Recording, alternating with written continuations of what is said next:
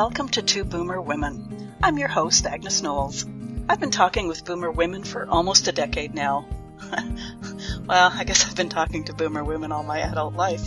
Reinventing myself several times along the way, though, but always focused on us, Boomer women. With this incarnation of Two Boomer Women, I'll be interviewing other women who have a message of interest for our demographic.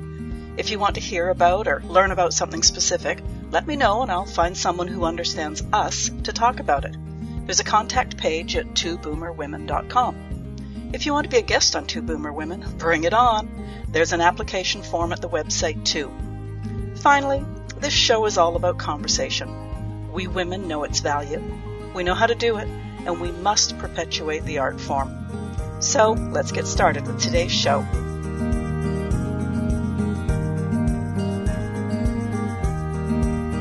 Welcome to the Two Boomer Women podcast. I'm your host, Agnes Knowles. Pain. I don't think I know a single person in my demographic who doesn't have pain somewhere or everywhere. I'm pretty healthy overall, but after a series of knee mishaps, my knees are quite happy to tell me when they're cold, or I've been in one position too long, or they don't like my sleeping position.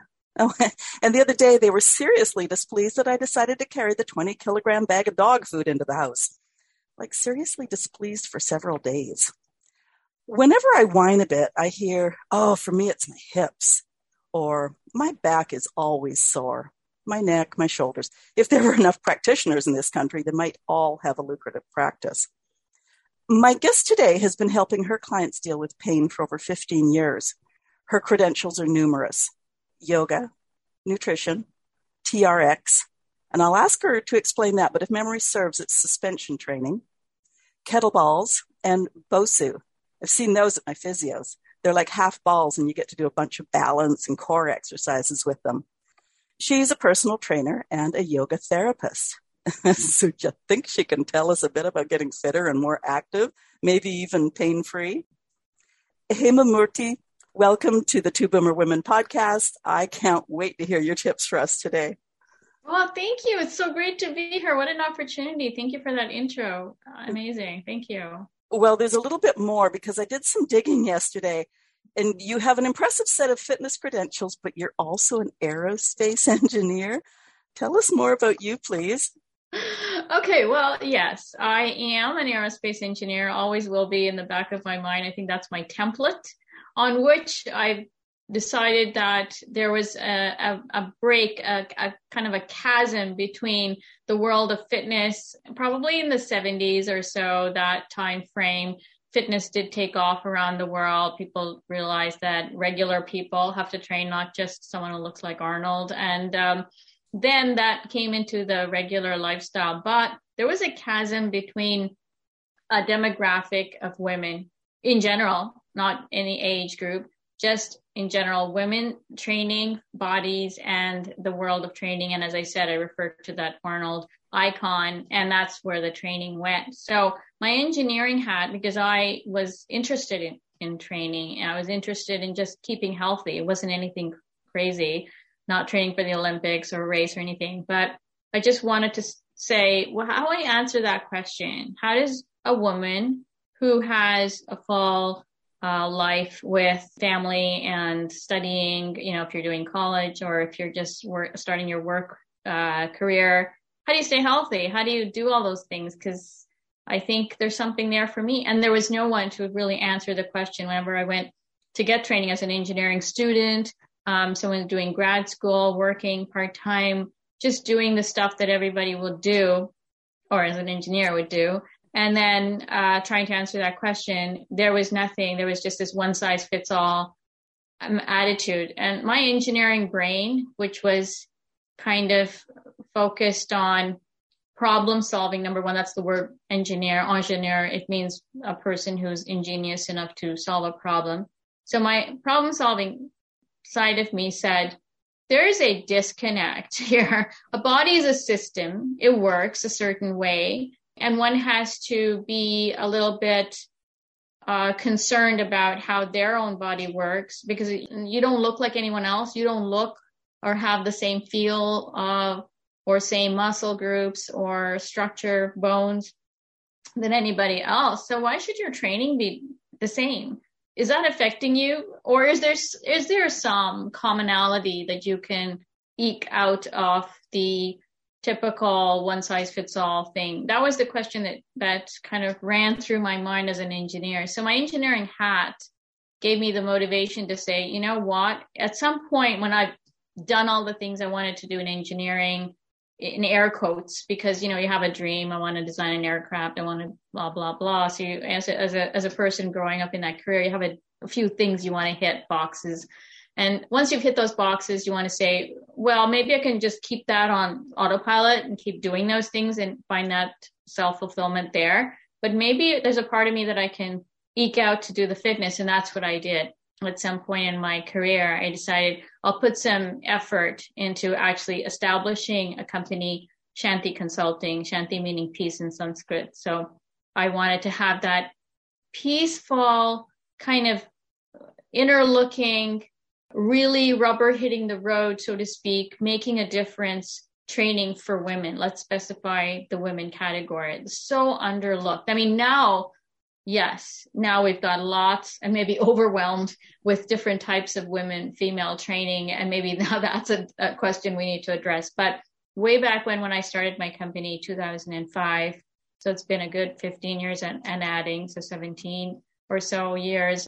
That was the question I answered. And initially, there was a lot of women came to me and said, I'm so glad that I have this resource. Now I know what I can do safely. There's a person in the loop at the other end who can say, review what I'm doing, what I need to do, and then administer it. And then the other part of that equation is, as an engineer, I felt like the fitness world was doing something crazy, as if we were all the gym rats. They kind of put it on its head and said, fitness first, you know, eke out a few hours in your day to do all the nutrition, like you mentioned, that whole list of nutrition and your workouts and your stress management, and the list goes on. No, I have a real life. I have family demands. I have a career. When my feet hit the floor, I have to go and do all the things I have to do. So excuse me, it's not getting into this equation. No way. So then my company that I started, I wanted to get that addressed also. What is the real answer to that age-old question? How much time do I need to dedicate to that age-old, air quotes, workout that plagues us all? Do I have to go to a gym? Like, there's a million questions, and we can start from there. And those are the questions I would get, myself included, I wanted to answer, and my clients would have that same age-old set of questions. What can I get away with at-home workouts? What's the minimum amount of time? Do I have to go crazy on the nutrition? Do I have to, go get a dietitian? Do I have to start a book? Do I have to start a journal? Do I have to go health food store? Yes, like it goes on and you go crazy. And the world literally went crazy. I could see it in my clients' eyes when they first, that bug-eyed look, like, oh, what do I have to do? And there was a lot of fear. Like, if I didn't do all those things that the media was trying to tell me, those are sponsored advertisements, but how can you tell the difference really? Do I have to do that? Oh, I don't know. Am I missing out? Am I going to, are my kids going to be able to access me? Is my life going to go down the drain? These are important questions. Well, the media peppers us with those messages. I came in with this honest engineering approach. I just want to answer the question and make it easy. I wanted to make it easy. I really wanted to get that. What's the minimum amount of time someone has to spend to get fit, to be the health? What is it we really want? Women want to be the healthiest version of themselves. No, they don't want to be Arnold or Jane Fonda or go on the Olympic stage or do that and all the others. No, I want to be, this is what most people tell me, including me, what is the healthiest version of me that could run my life so that I have enough energy to do it all the things I want to do, and then efficiently get it through efficiently, and still be the star in, my career that I work so hard for, or, my family stuff, whatever it is you want to do. How can I do all of those things without, petering out of gas, be available emotionally, mentally, and physically for all of those things I want to do? That's the question that fitness answers. And that's the question they should have been answering. So I supplied that information. that's in a nutshell how to answer your question. It's interesting that you go that route too, because I was in the same boat. I had 3 kids in 3 years. I had a household to run, blah, blah, blah, blah, blah. And true confessions, I did have a background in fitness training. And that was after my 3rd child. It was like, if I have to lead a class, I'll show up. So I went that route. True. But I remember taking the courses, and the one definition of fitness that I heard that it really rang true with me was fitness means that you have enough energy and skill to get through all the demands of your day, and at the end of the day, still have a bit left over for that fight or flight if necessary. Yes, absolutely. And it just made so much sense. So I started talking about activity, not fitness as much. Exactly. That's true. Now that's taken on like so many other words in the English language, and I could I'll write a book on that one. But the thing was that fitness has taken on a totally different meaning than the definition you gave. That's spot on. That's what it should be. That should stay that way. But it has taken on a color of its own. It's this animal that either you fear it or you love it, and you kind of let it, who is the human walking the dog or the dog walking the human kind of thing. Is fitness serving you, or are you living to, fitness is something ruling your life? Those are the questions one should answer also. Yeah. Okay, let's start with yoga, because I think everybody's heard of yoga. And I believe, because this is not my bailiwick, believe it can be as gentle as possible or as strenuous as you want it. Is that correct? True. And then to extrapolate from that, the answer to your question is yes. But the fundamental question is, what is yoga? So the way it came over here to this part of the world, it took on a different, it morphed into something that was not the original yoga. Now in 2022, we're seeing some people try to reclaim some elements of the original definition, but it's still not there yet. Now, I studied yoga from India, and it's in a university setting, so as a university certificate program. And I also have lived the yoga lifestyle because of my ancestors and their training of me. And it's a totally different thing. It may be called the same name, but it had, at the beginning of my company, when I started my company, at the beginning of that time frame, the yoga I saw outside was nothing like the real yoga. And so I took it upon myself. That was another prong of my company's goal, is to reset the definition of yoga. Now, the proof of having accomplished that goal to some level is that now, after this many years, I have people in my yoga class who started out with the idea that they hate yoga. What they hated was the way yoga was presented in the Western world initially, incorrectly, and which was it's not the original yoga. It may have to share the same name. They called it that, but it wasn't. It's almost as if you took some element of some big long thing and made it into its own thing and called it the whole. Suppose you took a play, let's say a Shakespeare play, took one line out of it somewhere smack dab in the middle and called it the whole play. Would that be representative of the play? I think Shakespeare would disagree. A lot of theater practitioners would disagree, and so on. And I could go on, but that analogy is essentially that the asana portion of the original yoga practice, which is what was touted as yoga. So in itself, that's incorrect. Second thing is that the asana portion of the practice, which is the physical portion of the practice, has nothing to do with going through physical motions. Now, if you want to allow me, I'll take maybe a minute to explain yoga. Oh, please do. I was just thinking as you spoke, it's like, well, here we go. Another thing that we've westernized to make it easier for ourselves, or not, like we didn't have to learn this and we don't have to stretch ourselves, and it's such a Western thing to do. Shortcut. I call it the Baskin Robbinization of yoga. Oh, there you go. Perfect. I'll remember that one.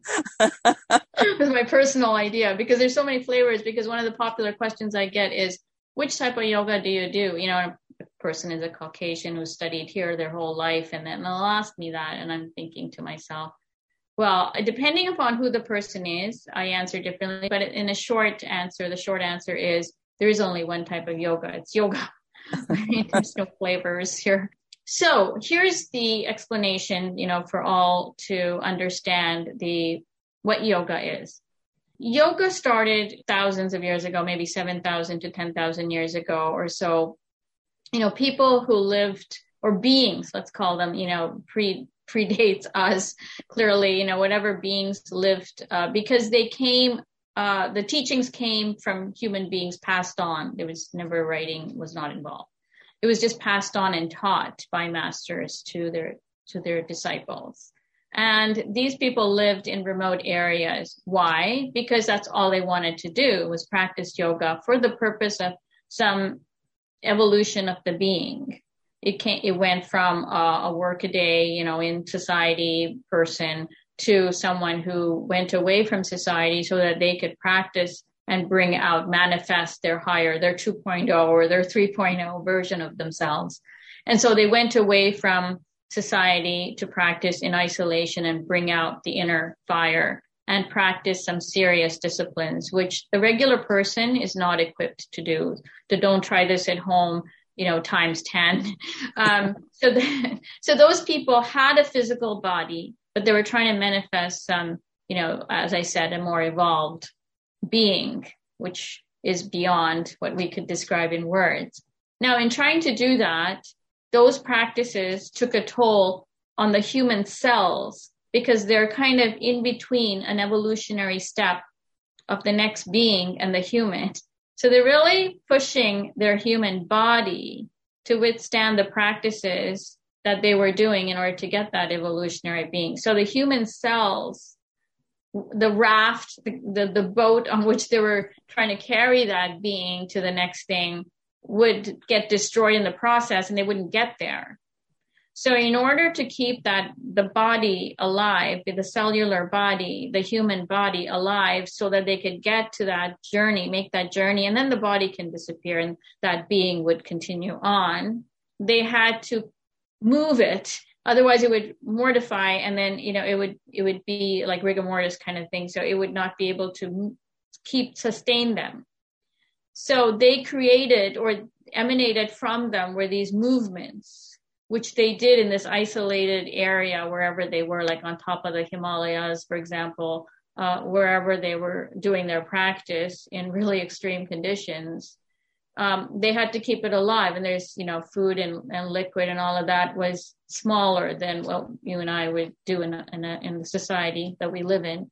So it just had to be kept alive and kept moved. So these asanas, as they are called, are motions that they created for the body to sustain itself, so that they could continue doing their spiritual practice to the point where the body could go and they couldn't care less, and the being continued on.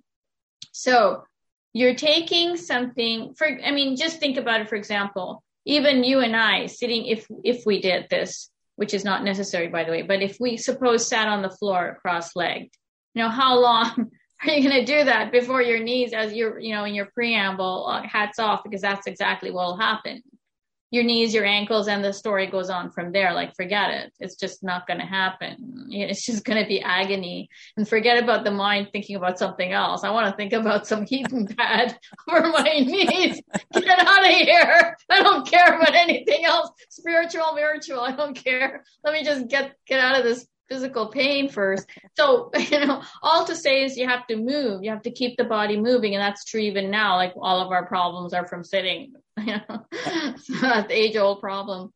So moving that body, you know, trying to create its continuation of healthy body, healthy life, because they needed a healthy raft to take them. So those practices were what are called yoga asanas. They're right smack dab in the middle of all the practices that one would do in this journey that they were doing. a whole bunch of other things. So somehow somebody got whiff of this.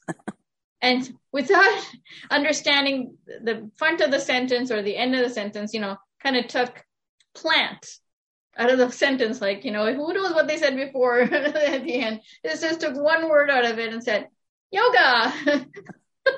I'll teach everybody how to do all of this crazy stuff. I don't know what that is, but it looks cool to me, but I'm just going to stand on my head forever and, forget the fact that the person doing it has some chronic neck condition or has, rheumatoid arthritis. Well, stand on your head because that's what yoga is, man.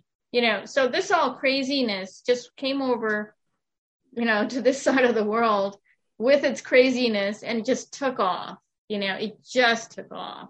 Not to diminish in any way its benefits if done properly, even in this context, which is what I'm working with now. When I started my company and started teaching yoga, even within that context, you can still, as my clients now have testimonials, before I met Hema, yoga was a 4-letter word. That's on my website. Somebody actually said that, so that was the constant refrain I would get. This is yoga. And they accidentally, kind of parachuted into my class. And I don't even know.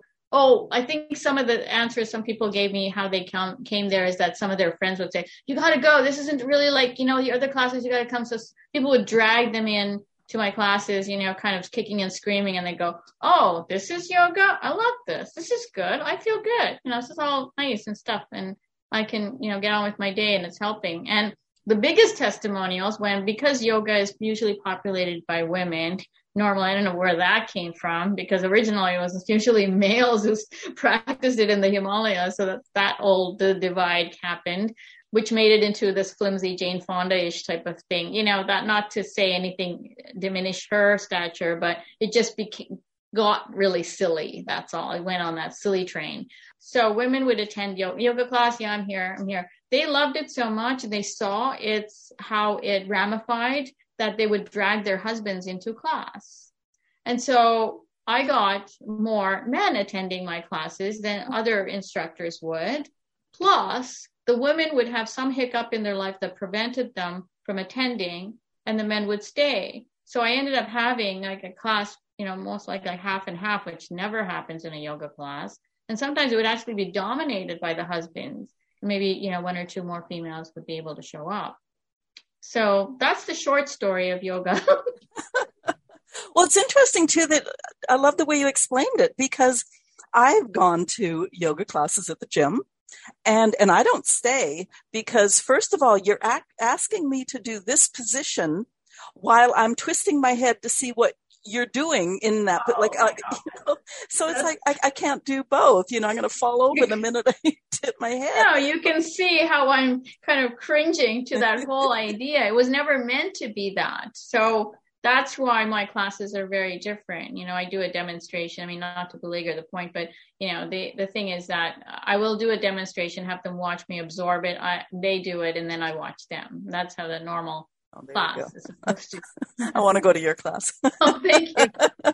I would be honored. Oh, dear. Okay, total sideways question here now, and I'm really flaunting my Western ignorance. Yoga. Yes. We also know the term yogi, as in person. Are they related? Yes. A yogi is a person who practices yoga for an extended amount of time, where it would manifest to a level of seriousness that it would manifest in his being or her being. Just showing off my Beatles background. Well, some of them were really serious practitioners, and to be honest, I think their practice was the ones that did of the group that did honestly practice. George Harrison is one of them, who actually manifested some of that in his music. And he knew Ravi Shankar, who introduced him to Indian music and taught him how to incorporate elements of Indian music. Now, anything Indian from the subcontinent has a spiritual basis to it. Its originality is always. So music originated in a spiritual context. So Ravi Shankar was an ardent follower of that original type of framework, mental mindset framework and studied it rigorously, and he passed that on to George Harrison. And in some of George Harrison's music, that those elements can be seen.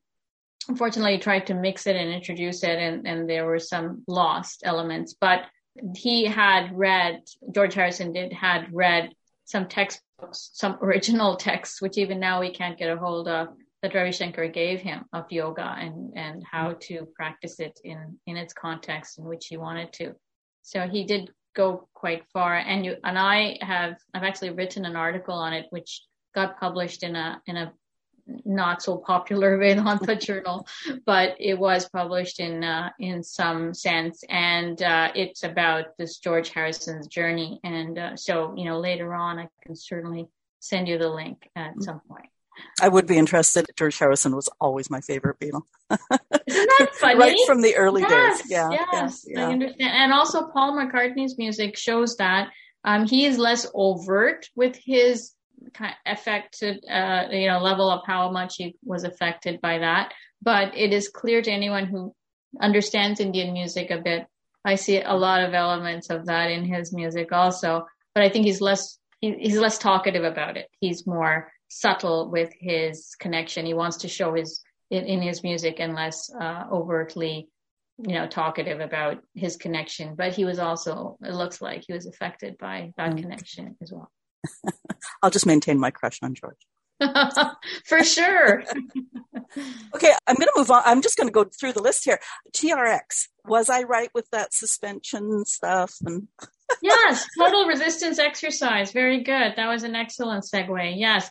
Now, suspension training, why I love it and why I studied it. And as you know, if you know me by now in this part in this interview, it's because everything I do has that support of, it has to make a difference. I don't study something just because it's the latest fitness fad. That to me is the way to kill your fitness credentials, being faddish at any level on anything, because that's just not the way to do it. Honestly, women would benefit a lot. I'm not plugging them. I get nothing from TRX, but suspension training was invented by, again, a guy who is extremely passionate about helping the common person. Where have we heard this before?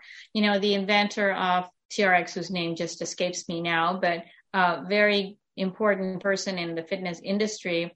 He is a Navy SEAL, and while they were doing their practices, he was working on these suspension training ropes, and that's how they train when they're away.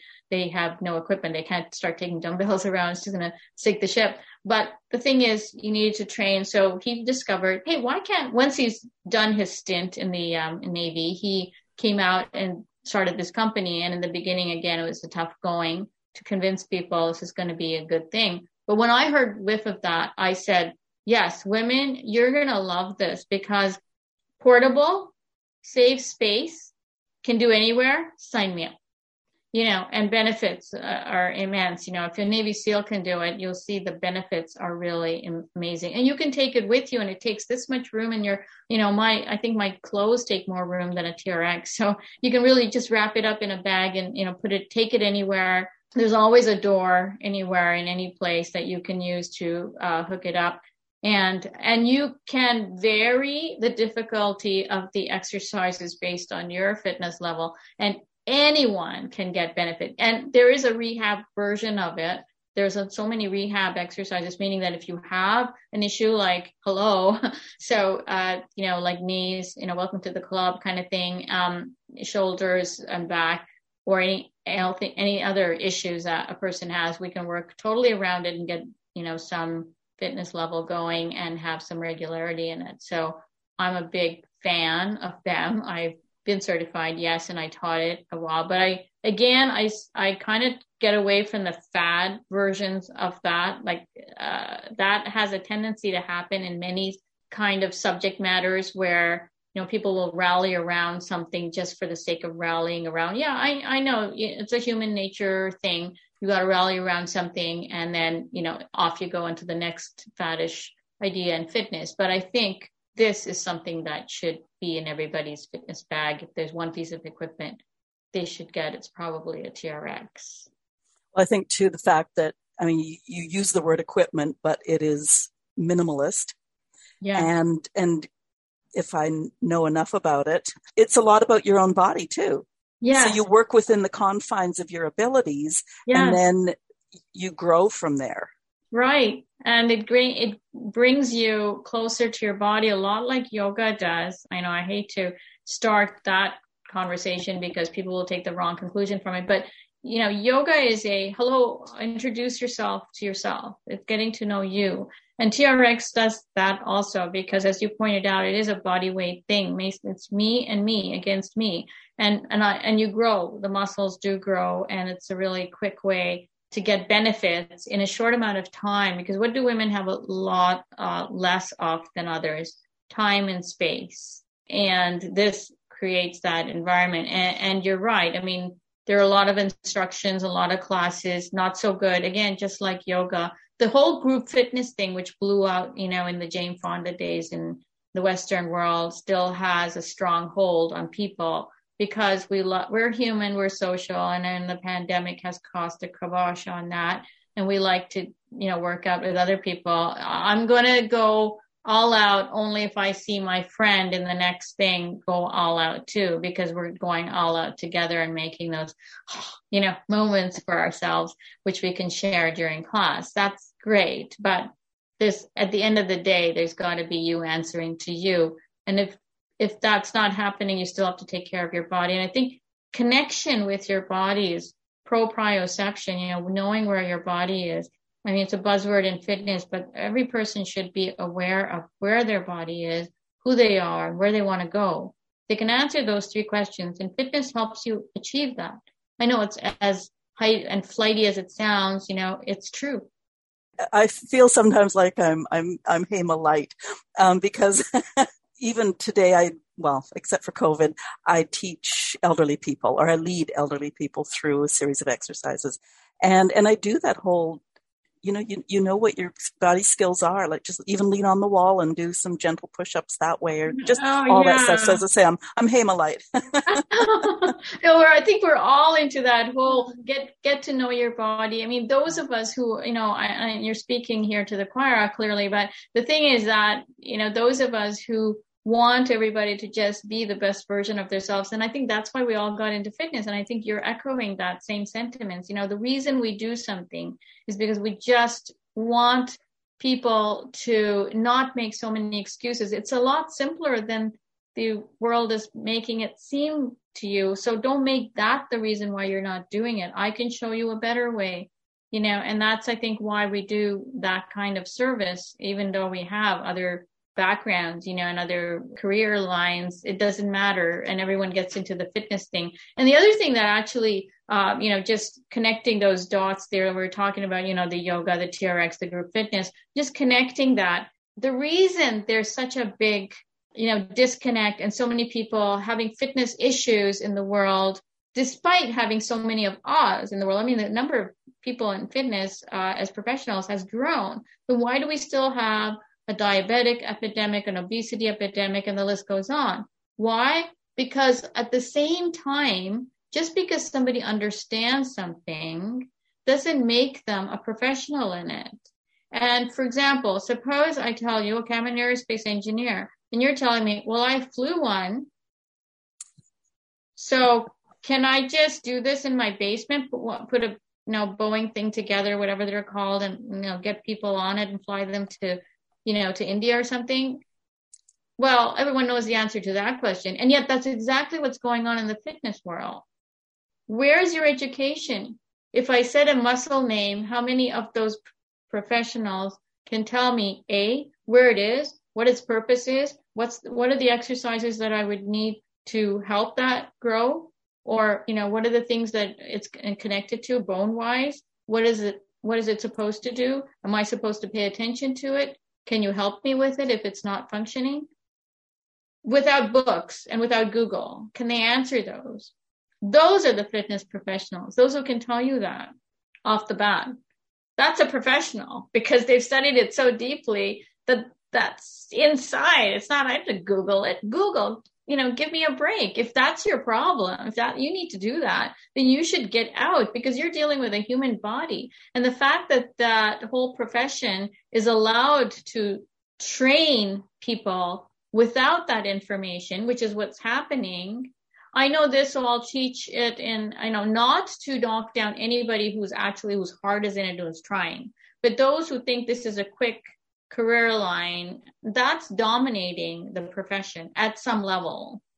And that is what's causing the problem. I mean, how many aerospace engineers do you find who don't know aerodynamics? And how many fitness professionals do you know who come across at not knowing a lot of things? Human body, give me a break. What if you broke something? Does that bother you? Does that make you sleep less? It should. And then why aren't you not picking up a book and getting that information, or buddying up? I'm not saying everyone should be Einstein in fitness. Buddy up with a professional and say, I got the name of the person who invented TRX, Randy Hetrick. Buddy up with Randy Hetrick. He's so approachable. He's on Instagram, and you could DM him and say, hey, I'm a fitness professional. I want to get better. Any tips? He'll help you, and the list goes on. He's not the only one, but there's some real fitness giants who know their stuff and who really want to help people, and they will help anybody. If honestly, if somebody says, I'm teaching a group fitness class, I just want to help people. I may not know enough about kinesiology right now, human kinetics and stuff. So tell me what's the best thing I can do in an hour a day. Oh man, there's so many people who will help you, and that's what I'm looking for. Just be honest and try to be better tomorrow than you are today in your field. I'll vouch for that, because I remember those days of between the nutrition and the physiology of my brain is going to just burst. I know. Trying to remember it all. And that's another topic that's totally gone off. Just like the word fitness, nutrition has also gone off into another cosmos. And it's made it into this difficult thing that makes everybody confused. And the fact of the matter is, it can be boiled down. This is what I teach my clients, just to benefit your audience for listening to me this long. I can tell them the 2 rules of nutrition are the following. And if they forget everything else, they will be a fitter version of themselves. And if you disagree, let me know. But there's 2 basic rules: is be in touch with you. Don't make your nutritional intake a thing. It's not. It's you connecting with you. So be aware. Just be self-aware when you're eating. Be aware. If it requires you to start a journal, do it. If that's what it takes, if that's your homework for yourself, if that's what it takes for you to become aware. But the problem is that this disconnect between your eating patterns and your awareness of your eating patterns is what causes all of the problems. I mean, if a diabetic person knows that they should not be eating a donut, but if they do go that avenue, then clearly if they know that's not what they should do for the healthy body, there is a disconnect between what they know and what they're doing. So they're not in touch. And why are they suspending that in touchness? That's the question they need to answer first, not taking the donut out of their hand. Fitness solves nothing and actually makes it worse, because now they're going to search for something else. Why are you searching? And they need to answer that for themselves. And so as trainers, what we need to do is lead them through that journey, self-awareness, and so if they can practice, for example, if they can eat to 80% full, that's a buzzword that we have. No one understands what that means. But what it really means, just like the yoga example, is just be self-aware. How full are you? When are you full? When do you need food? When do you need to eat? What time? What times of day does your body think it's in need of it? So the other part of that, which I said 2 rules. So one is that self-awareness. So, understand what you're 80% full. What does that mean to you? Make that your definition. It's going to be different for the 7 billion people on the planet. So make your own definition. Don't listen to anybody. Hear nothing. The second rule is to consume food slowly. And if that means you have to make some journaling, for example, today, if you're eating lunch and you're noting the time it takes you to eat, then challenge yourself to say, tomorrow, I'm going to take the same meal and eat it for a minute longer. And try to just challenge yourself to go along that vector. Now we do all kinds of push-up challenges, 5K challenges, this challenge, that challenge, 5-day challenge, and the list goes on. Why not give yourself a realistic challenge? Like if you just consumed your food slower, that will give you that, like these two are two together. They go together. Because the self-awareness is what is the problem. Like I showed you for the diabetic example that I just gave, that is an example of how that self-awareness would help. And I think we can globally just say we have less of an epidemic for health issues like obesity and diabetes, for example, if that self-awareness was taught more than eating rules, which is what it's dumbed down to. And we're doing the same dance as the yoga thing or the fitness thing. It's always the same. Dumb things down where they don't make any sense. And people are put off by it. So they go like this. Yeah. And it's interesting to me too, that I relate it to mindfulness, where we eat on the run. We're never really paying much attention to serving size. Serving sizes are ridiculous. Actually, I read something recently that the size of a dinner plate has actually increased in the last 30 years or something. And you see people all the time. It's like this big mound of food, whereas I've tried to do the opposite of, okay, I eat a lot of bowl dishes. I eat out of a smaller bowl now, as you say, appreciate the flavor of that yam or something. And then by the time you're done, you can get up. If you're still hungry, you maybe take a little bit more, but chances are you probably aren't hungry anymore. And really listening to your body of, I'm definitely hungry now. So I'll go, and plan ahead, I guess, to a certain extent so that you don't go racing to the fridge and pull out the ice cream. But correct. The tools and tricks go on from here to infinity. Yeah. You're right. But it all starts with, what do I need? I need help with, and fill in the blank. Like I said in the example, what is it that your self-awareness is not accomplishing? And it all boils down to that one thing, meaning that if a person has noticed a track of, and I'm not saying, this is a big fallacy, is that you can't enjoy food or enjoyable foods. Who doesn't if you have a sweet tooth like myself and some members of my family, there's always times to enjoy food, but don't let it control you. Like the human walks the dog doesn't walk the human. Although in some cases I see my friends and my neighbors that could be happening. But the example is that, make sure who's the leading what. And it serves us to get some enjoyment out of life. But if that's what's missing in your life, maybe make a list of, 10 things where you also are enjoying. And the only difference here is that with food, the feedback loop is so immediate, whereas other things, it takes you longer. But also it's as short-lived as it is quick to give you the feedback, the enjoyment feedback. It also lasts like 10 seconds in your mouth. So, and that's why we have this. But all that means is, there's something that the world is not giving you. Something is lacking, clearly. And that's the red light that should go on for everyone. It doesn't mean you can't enjoy, your box of donuts. Like the other day, I had a friend who helped me out with something, and, it was Christmas time. So of course, sweets. So a box of cookies, and they were special, like his origins were in Europe. And so he was really appreciative about that. And he told me, in jest, it's a refrain that should be stopped. But his answer was, this is really going to go against my diet. So, I'm his buddy, so not going to go there. But was just like, hey, yeah, it's Christmas, enjoy, go back, do whatever you want to have some fun. But what went through my mind is that should not even be a statement. There's so many things wrong with that statement. And we could do a whole hour on that. But the thing is that I think people understand that what you're saying to yourself is very important when it comes to things.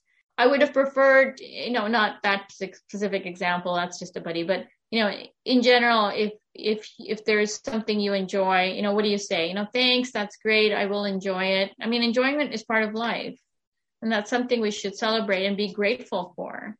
But don't curtail it, saying, somehow diminish it in some respect to say that you shouldn't do this or you shouldn't do that. That's the death sentence we give ourselves. And that's why we have a problem. When you say don't, you want to do it. Don't think of the Eiffel Tower. What is everybody thinking about? I rest my case. Yeah. And I call it fun food. So, if this is a fun occasion, then I can indulge in that fun food, moderately, but, just like we don't play Monopoly all the time. If for those who like that game, you just can't play all the time. There's got to be some balance, so fun food, that's a good word for it, or just enjoyment, or try to enjoy something else, maybe. And I always say everything plays in, when your body is craving something, it's probably not breathing properly. And unfortunately, it does boil down to the fact that you're probably, if you did a workout, why is it that after you do a workout, you really don't feel like eating? Because you breathed your energy in through the workout. I always used to do my grocery shop after a fitness class. Exactly. Totally makes sense. And that's really logical. That's the best way to do it. Okay. The kettlebells. Tell us about kettlebells. I don't know a lot about them at all. Okay. Well, first it's kettlebell. It's a bell. Yeah. Okay. Yeah. It's a kettlebell. That's where the original name of it. That's the name for that specific piece of equipment. An amazing piece of equipment, I must say, for women. Women would get a lot of bang for your buck with a kettlebell. Now, its origin is in Russia, as a lot of exercise science that we imbibe in the West is from Russia. And in Russia, they used to have certain sizes of kettlebells. So they would start, I think, they were measured in pounds, which was their measurement system.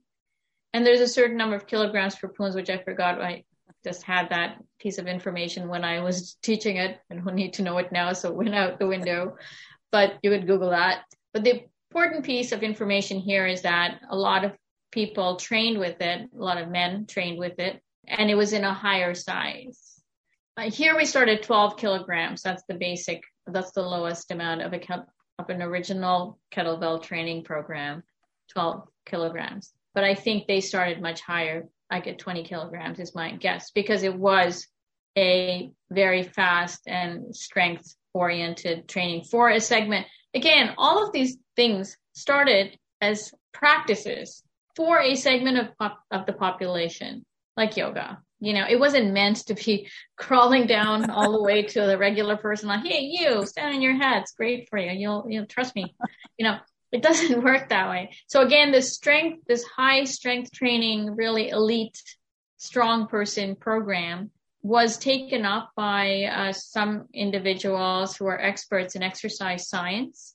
And they used this kettlebell to train, to develop an exercise science program, again, for the North American population of the same kind of person that was being trained in Russian in that society. So they just carried that exercise science over, kind of dwindled it down to a few specific exercises that they could train, some motions with the kettlebell that they could train people on this side.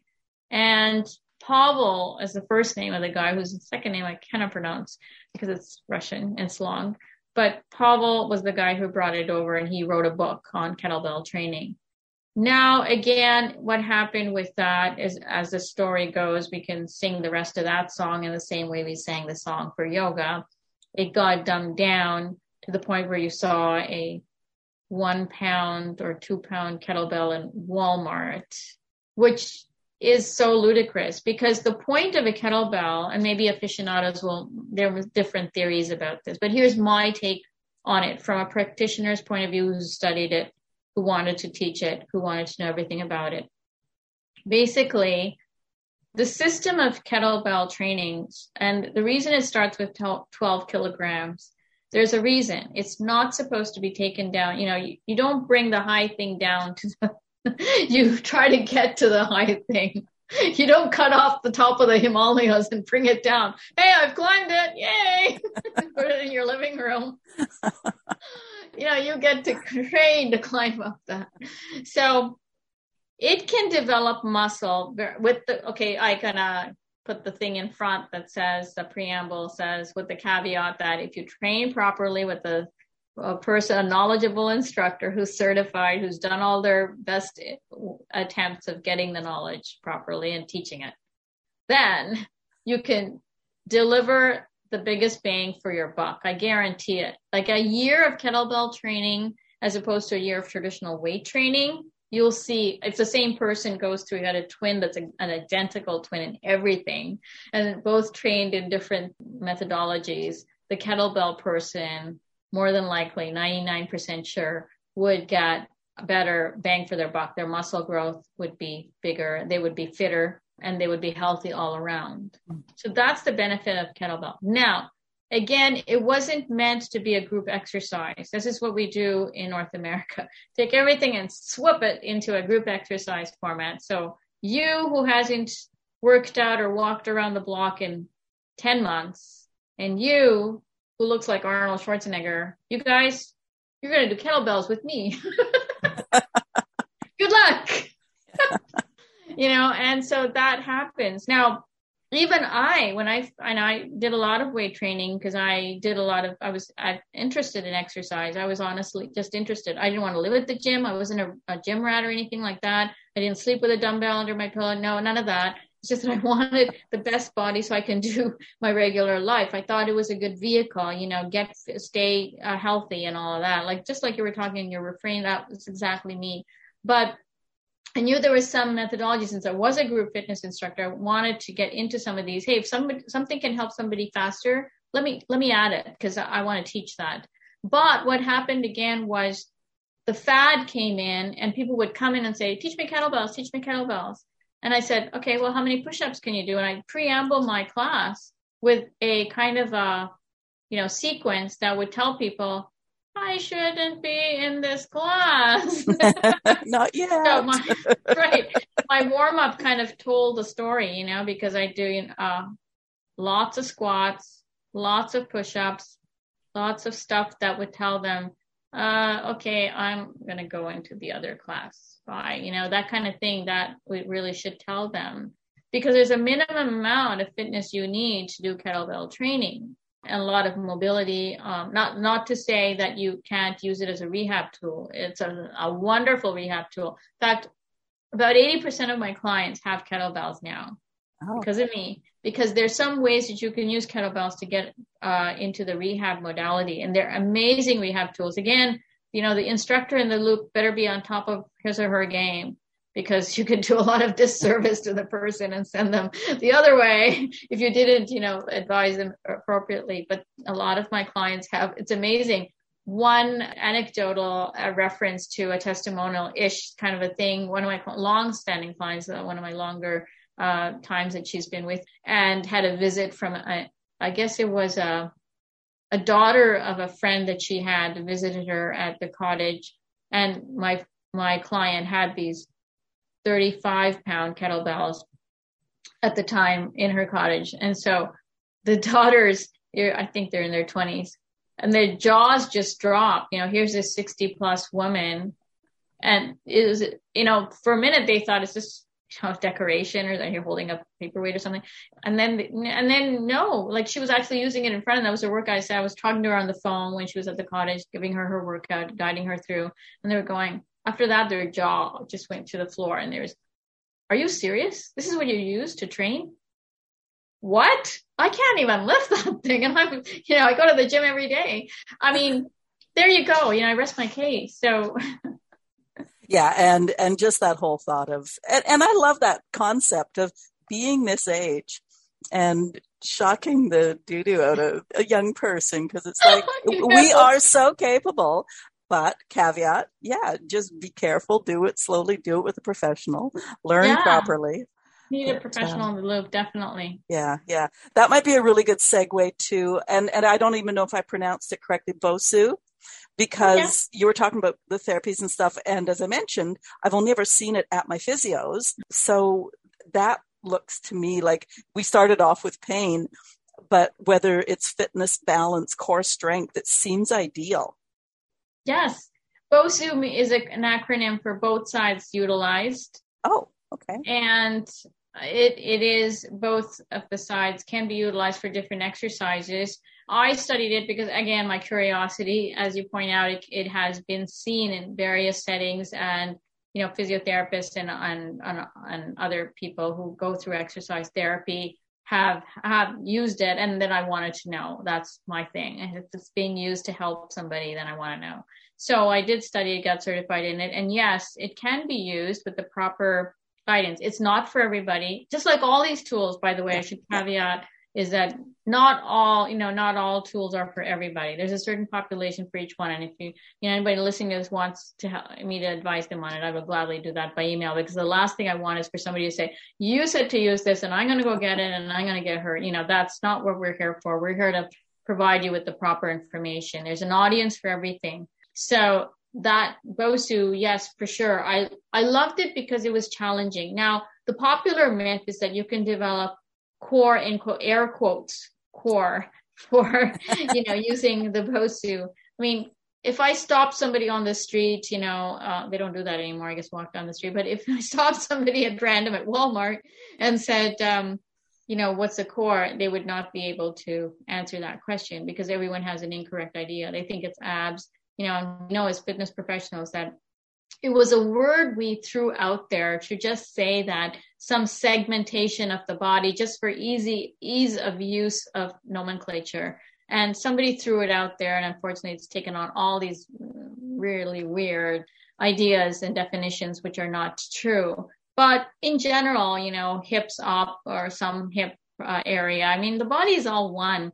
I'm just going to tell one anecdotal reference is one of my clients had an amazingly horrible, couldn't get up in the morning type of shoulder pain. I tracked it to her was it her right foot? I can't remember exactly. What was the opposite foot of the side of the shoulder? I just tracked it with my knowledge of yoga therapy and all the other skills I have. And then we were able to do some exercises for the foot that was causing the pain. I tracked it too. And then her neck pain relieved and she was able to get up in the morning. The next morning, she had no pain. So all to say is there's no dissociation of the body. You cannot say, I'm going to work my core. That is just, it'll tell you how little you know of the body. You're working the body. When you work the body, when you do an exercise, you're working the body. They're all connected. You can't put your park the arm over there and do a leg exercise. No, it doesn't happen. If it's attached, it's being worked. And you and I know that, but I just want to get everybody on the same page here. Make sure that there is no core exercise. No, it doesn't happen. But the BOSU is great at proprioception because you will fall off if you don't know where you are. And I think that's basically why I love it so much. I'm not so great on the crazy things. I want to say out in front, since I have the opportunity, that the crazy exercises on YouTube, do not do it. They have no benefit. All fitness professionals worth any salt will tell you that doing a dumbbell curl on the upside of the balance side of the BOSU is not going to help you get better biceps. If you want to be a much viewed video on YouTube, that's your only goal, do it. But don't do it for any personal benefit. Stand on the ground, get a trainer to watch you at least once, send a video to any of your trainers. By the way, any exercise specialist on the planet who is on the internet will be glad and happy for free, if they're worth their salt, to watch a video of you and tell you if you're doing an exercise correctly or not. Because the last thing any of us want is for you to get hurt from exercise. The fact that you're doing an exercise, we want you to keep going. So all of us on the planet worth our salt will be glad to, if anybody wants to send me a link to a Dropbox link of them doing an exercise that they think they might be doing incorrectly or just want me to watch their form, gladly, I will do that. And I'll say yay or nay. Now, and then if you want to train with me, that's a different subject. I'm not going to go there and tell I feel that's a useful avenue. It's not what we do. I just want that fear factor to go away because people are always fear. Are you going to charge me? I mean, first of all, that whole basket, just don't even go there. We just want you to be healthy. That's why we got into the job. None of us are, $10 million in reeking in it. So don't even go there. That's not the kind of profession we are in. We are in to help people, and that, you should keep that topmost of your mind. So people who are seeking out anybody on the internet, go ahead and do it. I encourage you to message people and email them and find them. But getting back to the Bosu, it's a great tool for proprioception. I do help people who have wrist issues use it for push-ups. I myself sometimes use it for step-ups because it does kind of contribute to some things, but I don't advise it across the board unless I see the client and feel that that's something that they need to incorporate. It's a nice to have. It's not a need to have, even for people who have it. I can backtrack really quickly. When you Sure. talked about the client with, was it neck pain or shoulder pain, and it was down to the foot heel. Exact same thing happened to me, and that was my first experience with physiotherapy. I went in with, and I can't even, it was so many years ago now, I had an issue somewhere, and she literally, and I could feel her fingers, and she'd go, well, what about there, and what about there? And she tracked it to a totally different part of my body. Oh, that's normal, by the way. Yeah. Totally normal. And where the body is complaining, I mean, you can just, if those of you who are mothers with small children, especially at this point, or can remember if they have older children when they were younger, do you remember when children complain and it's never what they're complaining about is the thing? That's always true with the body. Always. I know that from a yoga therapy point of view. I mean, I call it yoga therapy because I don't have another word for it, but strictly speaking, it is just therapy because I put all of my tools together to solve problems for people and what I know about the body. But the solution can be weight training. It can be kettlebells. It can be some asanas, and can be some motion. It could be some nutrition. It could be any one of those many tools we solve. But you're right. In general, where the body complains is normally not where the issue is. And actually half the time it's also mental. So that's why yoga helps me. That's where my yoga expertise comes in, because yoga is a mental science, which body follows along the mind. So if there's a physical problem, it can be tracked down to a mental issue because the mind is walking the body. And we know that. Talking to the choir. Okay, so that probably really leads nicely into, I was going to say, you've got these methodologies that you use. Say I come to you, I'm in my late 60s and things ache and I'm not very flexible anymore. I have a little bit of extra weight. Where do you begin to discuss with me which would be of the most benefit?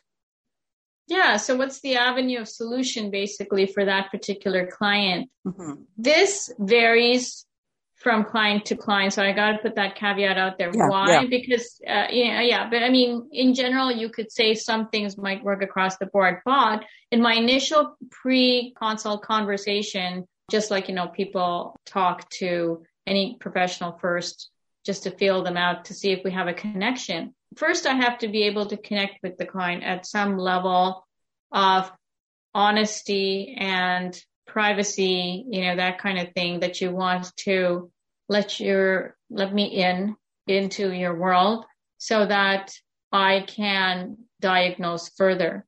I'm not going to say it's something intangible like a vibration or anything. I'm not going to go there. But generally it is. It's a kind of a whole package that I get, a couple of things that are not going right. But I try to start from the overt to the covert. I don't go to the mind right away, although that's the roots. There's something going on, and I usually pick it up right away. But if you start there, it's going to be woo, and out the door they go. That's too woo-woo for them. So I'm not going to go there, but I'll start with something that's already on their mind, because usually they come to me with an idea. Like you let them talk, and then they'll say, I don't read right. Well, let's start there then. how would you like to fix it? And then say, well, I really should be, okay, I'll help you track it. Let me be your accountability. So we start at some place where there's a handle, and then we grow the relationship.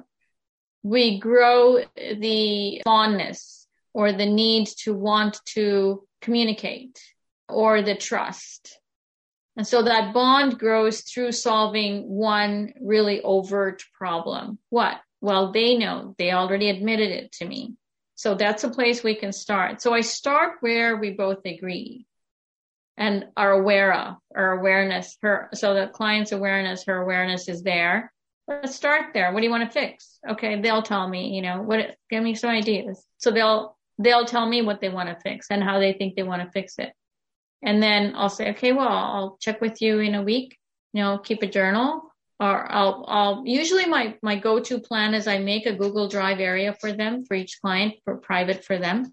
It's just me and them. And then they write whatever they want to communicate with me in there.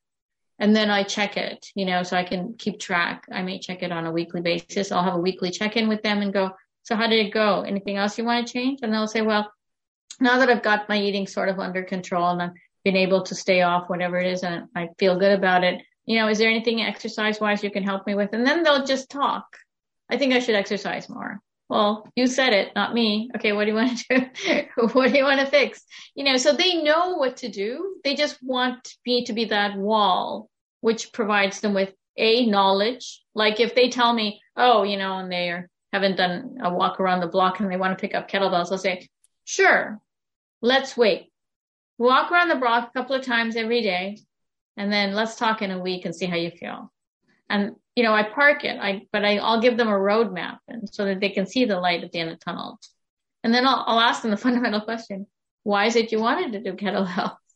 What is it about it that made you want to, pick that up? Or why do you want to, get fitter? What's your ultimate goal? I mean, just getting that proprioception, ultimately knowing themselves is all I'm doing, helping them along that journey of knowing who are you and what is it you really want? Why do you want to eat better? Why do you want to do more fitness? Why do you want more fitness in your life? Why do you want to take your stress down? What's wrong with you now? What's preventing? What is it that you're not getting done? When they get in touch with that why, that's their anchor and they can put their lasso on it. And once I keep bringing them back to that why, they will be telling me what they need to do. And I'll just be the guide so I can make sure they're still following that journey. And I'll just be the awareness person, the person that keeps them aware of their goal and their path. Because that's what the problem is with most of us. Too much noise. We lose sight of our goal. What's the goal? To be healthy so that I can fill in that blank for yourself. And having talked to you for a while now, I'm going to turn that around a little bit insofar as I can really see that, like I'd come to you and I'd give you, I should be eating better. So, okay, let's start there. But because you're not pushing, you're not saying, like I can fix you, like your client will begin to trust you. You ooze it even on Zoom here. And it's just like, oh my goodness, this is a person that I would trust. And after a little while, you can start to open up with that inside, the feelings or the, like whatever it is, whether yes. It's the need to be or the need not to be or whatever. Yes. And that honesty comes out after a while, which also helps you do what you do. Definitely. And I always put it back to, mothers are very competent at this because you've done that dance with your children. I'm sure everyone has, where you walk in and the room's messy. So I'm hoping none of them go, you go watch TV, dear, while I clean up your own. I know real mother would do that. Go, if you want to watch TV after, you're going to clean up your room. So you give them the goal and you've shown them how to get there and they do it, and that's all they're waiting for. And it's just like that. We have that aspect of us where it's too noisy out there. I have too much freedom. I can ignore my goal. I can live a less than stellar existence, ignoring my goal for as long as I can.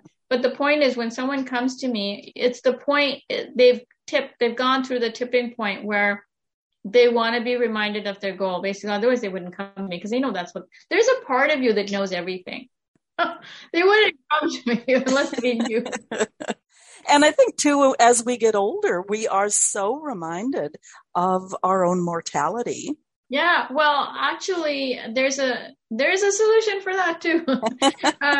We can prolong I'm talking like a blanket statement here, but in most cases with my clients, I'm just going to say over the hundreds of clients that I've seen through my doors, my internet doors, I have been able to kind of delay that. I know a lot of aging clients who complain about this and that, and the first thing they say is, yeah, it's aging, but it's not really. It's just not, it's a lack.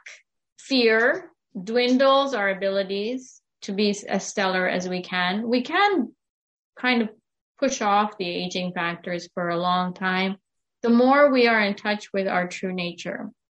Fear makes that aging process faster. And I'm not going to say there's a fearless person out there, because if you're human, you're fearful of something. That just makes you human. So that's ridiculous. Don't even entertain that thought. But, maybe we can get a handle on it when it strikes, and B, maybe we can ward off some unwanted fears. Maybe that's some avenue you can explore with yourself. Maybe you can, as long as you're taking action towards something, it doesn't have as much power over you. It's an unaddressed fear is probably the worst destroyer of the human being. And it's such a waste, because you could totally address it, look at it, and make some progress towards it. I don't think that's something that, people should think more about that subject. What are the things that fear them? Make a list and just look at them. Don't do anything about them. Just understand who you are, what you're afraid of. And maybe you want to take one lowest hanging fruit off that list and maybe start making some progress over it. And you'll see how much better you feel. It's the sense of helplessness that creates issues. I'm telling you, the mind and the body, that connection is so strong. So your body is just the crybaby of some inner sitting issue that's you're not making an equation somewhere, something does not computing. And your struggle inside, because you've disregarded that struggle, you've disregarded that uneasiness in your mind. So it shows up in your body and goes, are you listening to me now? So here. Just crazy how intertwined, and you've really talked about that, our mind and our body and all the systems, and like you think about like whether it's stress or nutrition, it's just like a big tangled web of everything's in there, and you have to just deal with it bit by bit by bit. Well, you have to, first of all, the first job is to get rid of the tangle. Don't, not to think of it as what would make a person untangle it. That's the first question they would need to answer, because anything tangled in your life, whether it's a concept of fitness and health or whether it's anything else, the first job, number one, is untangle it, because anything tangled is going to cause problems. The tangling is not good. So clarify it. Overwhelmed with this whole Google thing and not being able to use it as a thing. And I think that's where people are getting tangled, because they think, all this information, I have to swallow the ocean, because I have to know all about nutrition, know all about lifting weights, know all about this and all about that. No, you have to help yourself. Where am I? Okay, I'm here, and this is how I am physically, and this is what I need to do. These are my goals. And you write them down. I mean, there's no shortchanging that. You have to take a physical pen. Hey, remember those? Physical pen and a physical piece of paper. Remember that? A book, paper. You have to take these physical objects, because this is the equation that needs to be solved. It goes down from here, down to here, and then your eyes see it, and that's how you finish the loop. So then you write, start a writing practice and write down all the things I think Julia Cameron had a great practice of the 3 pages in the morning pages. I think it's great because especially in this internet Google days, people are just overwhelmed with everything and they're trying to drink the ocean. So the first thing to do is, stop even wanting to drink the ocean. Just say, where am I? Okay, here I am. This is my life. Write it down. Write down all the things that are going well for you. Be grateful that they're going well. And then go, but on the next page, I want, a little more muscle, less pain, and start addressing each one of those. What's the game plan? Only you can put out forest fires. Okay, now I'm really aging myself. But only you can solve those problems. If anybody remembers that, I think it's really funny. Oh, dear. It's funny. I love the way you talk about drinking the ocean because I always call it drinking from a fire hose. Oh, yeah, that's true, too. Yeah, it's the same kind of concept. But we do it to ourselves. Who thinks like that? Just because the encyclopedia is now on the internet. Oh, and by the way, because of that, now it's not the encyclopedia. I wish it was. It's all the garbaggio. It's all the, 2-bit people who have woken up one morning, decided they can do a bicep curl better than the next guy, no knowledge of, human kinetics or anything of that nature, and just puts it on the internet as saying, this is the best way to do a bicep curl. And you know what? You can be healthy doing that. And so a lot of people will watch that. What are the credentials of this person? They did one curl. Got up one morning, did one really good curl. Okay, well, I don't think so. That's not the person I want to read. No one says no one. Well, the thing is, too, is that sometimes I know people that look at that one person doing a bicep curl and go, oh, they look really good, or, oh, they wear that label, and so they must know what they're talking about. And it's like, how related is that?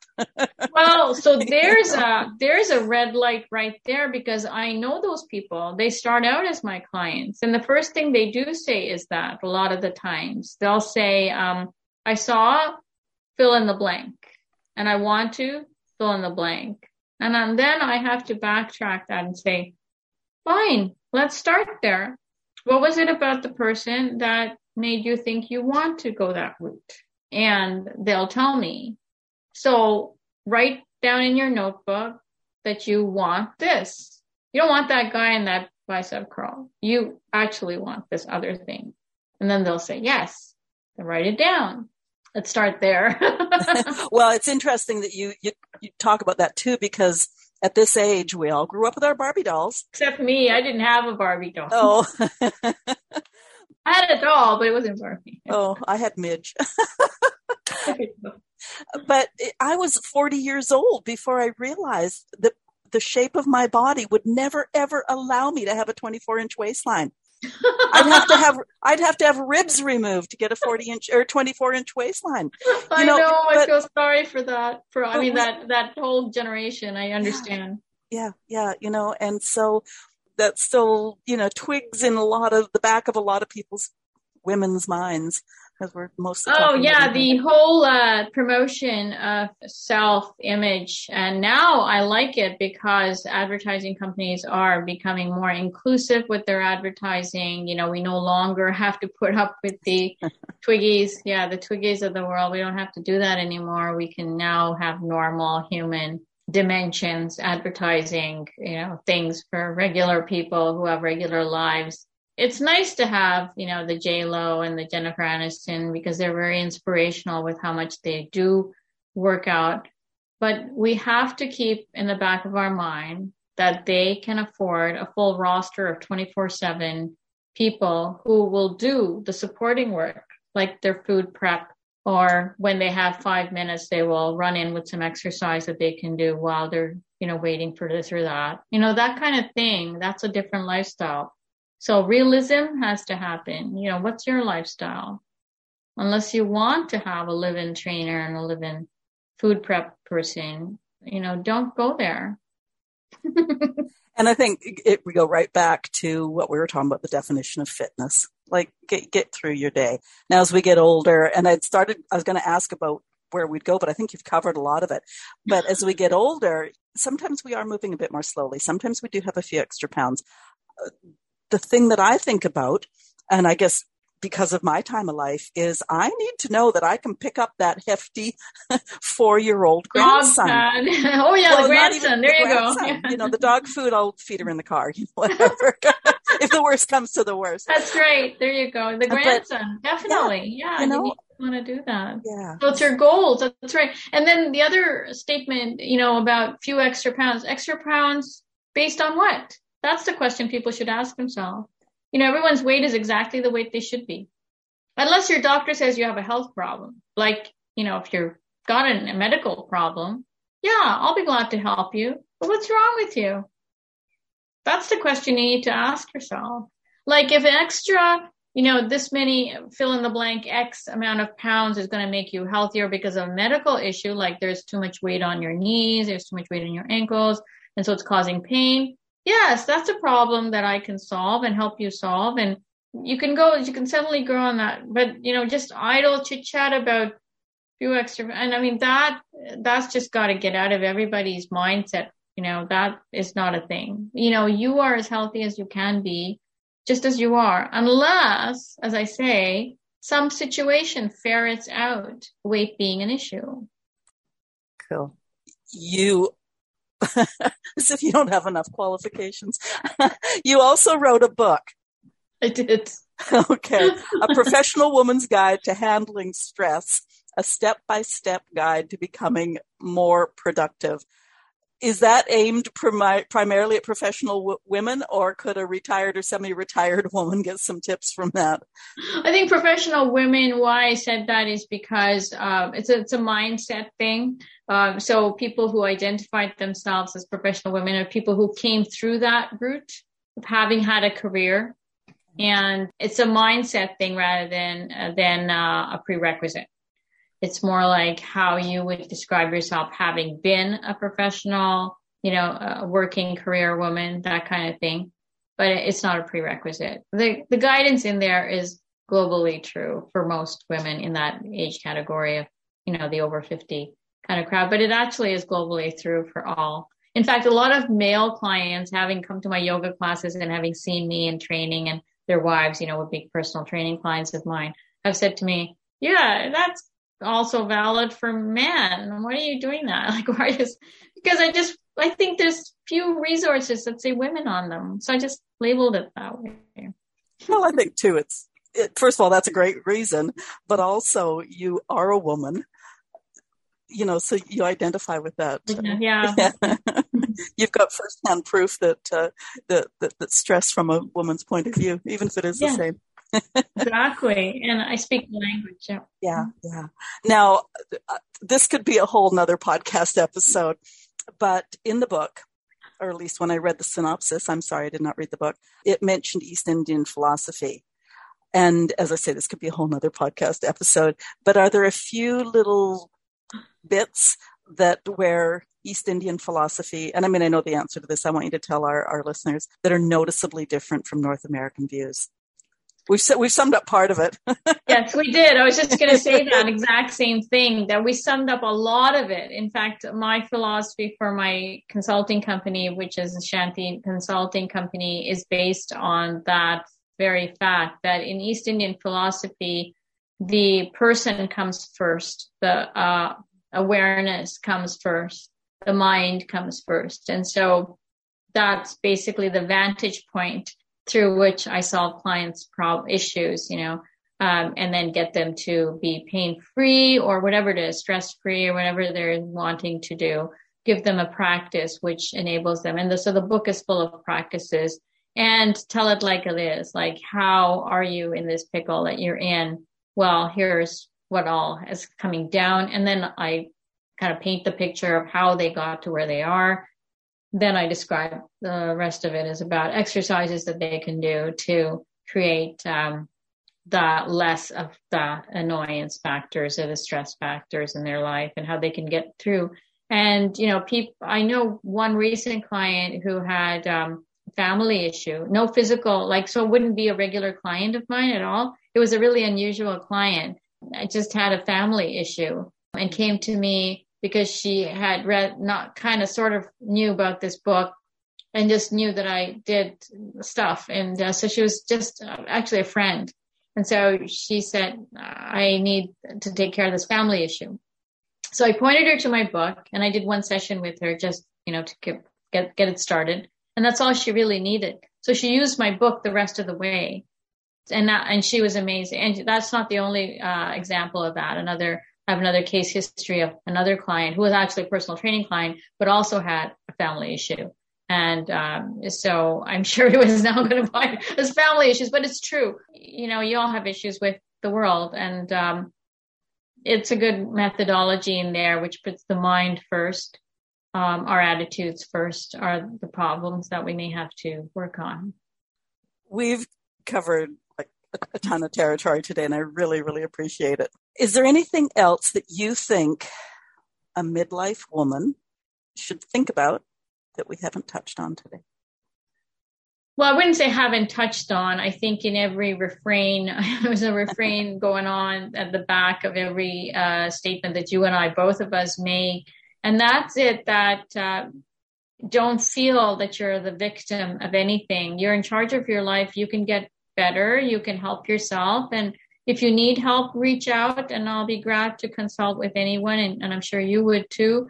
There's just, reach out just in general. It's not advocating one person, one thing, or one business or anything like that. It's just don't feel like you're isolated. Don't feel like you're a victim, and don't feel that you have no way out. Don't feel that. And this is a message for everyone across the board.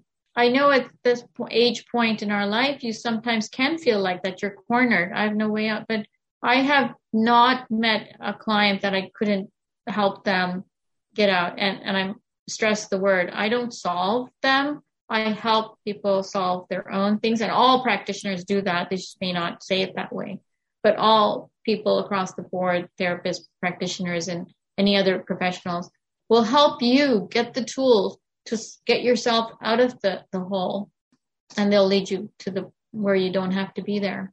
No magic wand. Well, I'll give you the magic wand. That's the refrain.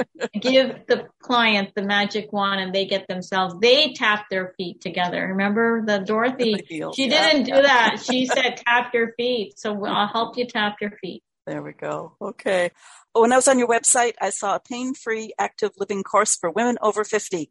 Yes, coming up in March. I'm hoping that's being put together, and I will put out, you can sign up on my website now for the wait list, which is getshanti.com, GETSHANTI.com. And if you sign yourself up on the wait list, you will get a free mobility guide challenge book that will give you exercises to increase your mobility, whatever that may be, just feel better kind of thing. That's what mobility really means, just feel better in general. And that wait list will be activated so I can send you an email when the course actually comes up to launch. Perfect. Okay. You just answered that next question of where do people find you? It's getshanti.com. Yes. And as always, the link will be in the show notes. Listeners, if you have any comments on today's show, you can leave them where you're listening or at twoboomerwomen.com/join-the-conversation. Feel free to leave stars. They help us grow. And hit the subscribe or follow button before you go, and then you'll be notified about future interviews with more of my great guests. If you want to be a guest on podcasts or know someone who would, there's an application form at the website too. Hema Murthy, thank you so much for being my guest on Two Boomer Women today. My pleasure. It's amazing. Have a great rest of the week.